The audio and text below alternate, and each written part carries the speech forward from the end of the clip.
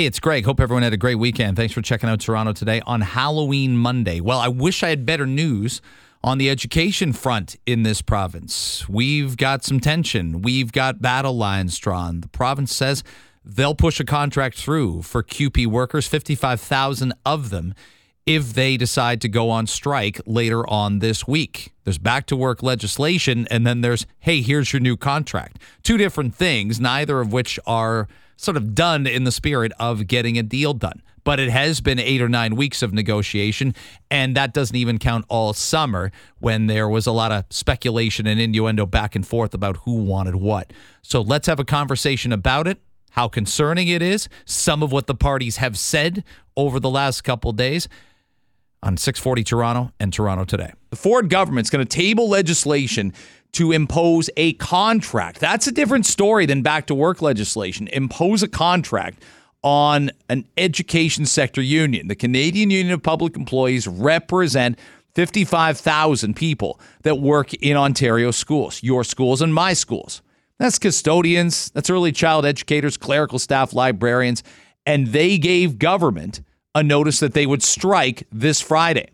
This entire weekend, probably from Friday afternoon on, here's what I noticed. People scrambling, people getting anxious, people starting to get quite worried about this. And I understand it with all that we've been through, which, by the way, is not necessarily the fault of CUPE. It's not necessarily the fault of the Ontario government. But Ontario had schools closed longer than anybody else in Canada, longer than anybody else in North America. I believe, save for 2 states, New York schools were actually closed for longer in terms of the public realm. And compared to Europe, not even close. Europe went right ahead, pushed forward, said, we recognize what this is, we recognize what this isn't, and we're not going to close schools. You'd remember in January, a lot of arm waving from me and from many others saying this is bonkers that we're closing schools in January. But politics sort of ruled the day. Politics in terms of closing them or being opposed to them or eventually reopening them and lifting many of the restrictions associated with schools.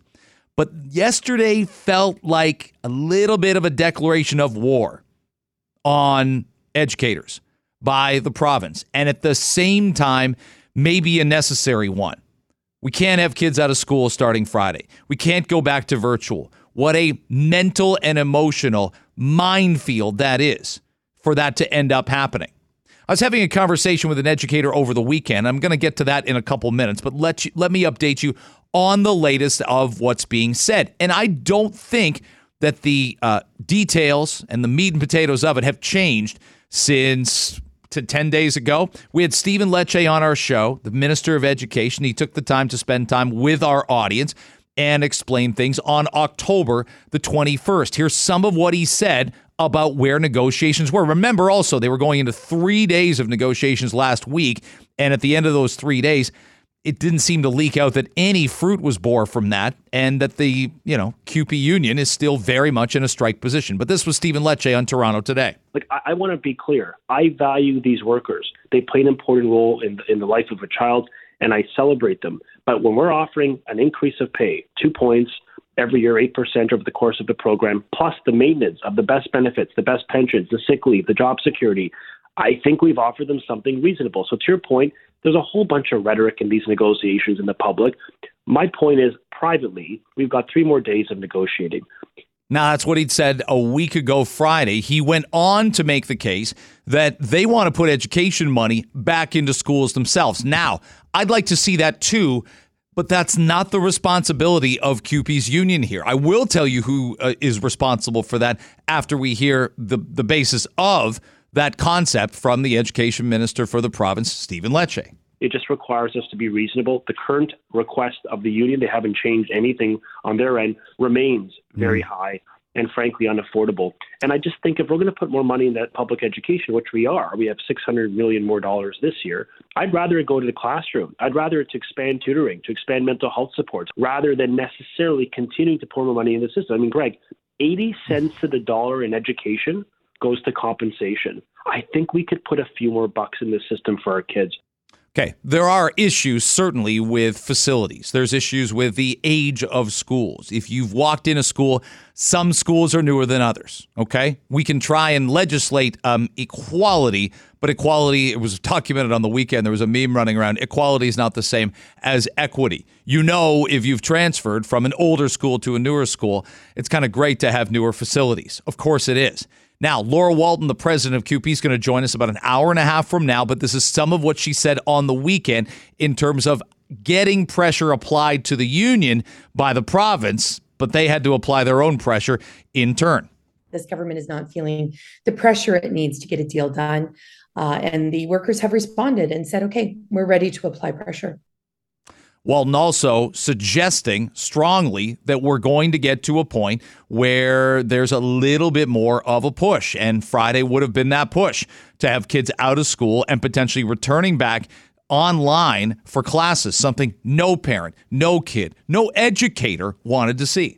I think there's some pressures that are getting applied outside of just the workers to say to the government, listen, your offer needs to come up. Now, this isn't about leaving to get a better job. This is about fighting to make the job you love better where you are. Okay, and I'm all for that. But again, I'd ask the question for the last time out for CUPE. If your deal was so bad, if your deal is so awful, and that's the characterization you seem to be going, remember who it was that signed that deal. You signed that deal. You negotiated that deal, and what you gave up in lump sum compensation, you took in sick days, in long-term benefits, in sick leave, in short-term disability, long-term disability, job security in uncertain times. Those are the things you took. It also should be clarified that of their 55,000 workers, there are many who are not full-time. So that skews the idea that every employee is making $39,000. The conversation I had with an educator is very clear. Teachers don't need a raise. Teachers do not need a raise. But these educators do. And I agree with that. I'm open-minded about this. I'm from the education world with parents who taught in education. EAs work their tails off and they get the screws put to them. It's really important to me, and I wish it would happen, and it's a pipe dream. The unions of the teachers that do really well, they should be speaking out on this. They're sitting on the sidelines hoping CUPE gets as high a percentage as possible to apply to them. But this teacher told me, he said, I make $120,000 a year. I can't be given a 10% raise. That's insane. But someone making $23 an hour could sure use it. And his sign off to me over the weekend, it's going to be ugly, and the timing couldn't be worse. And both things are true.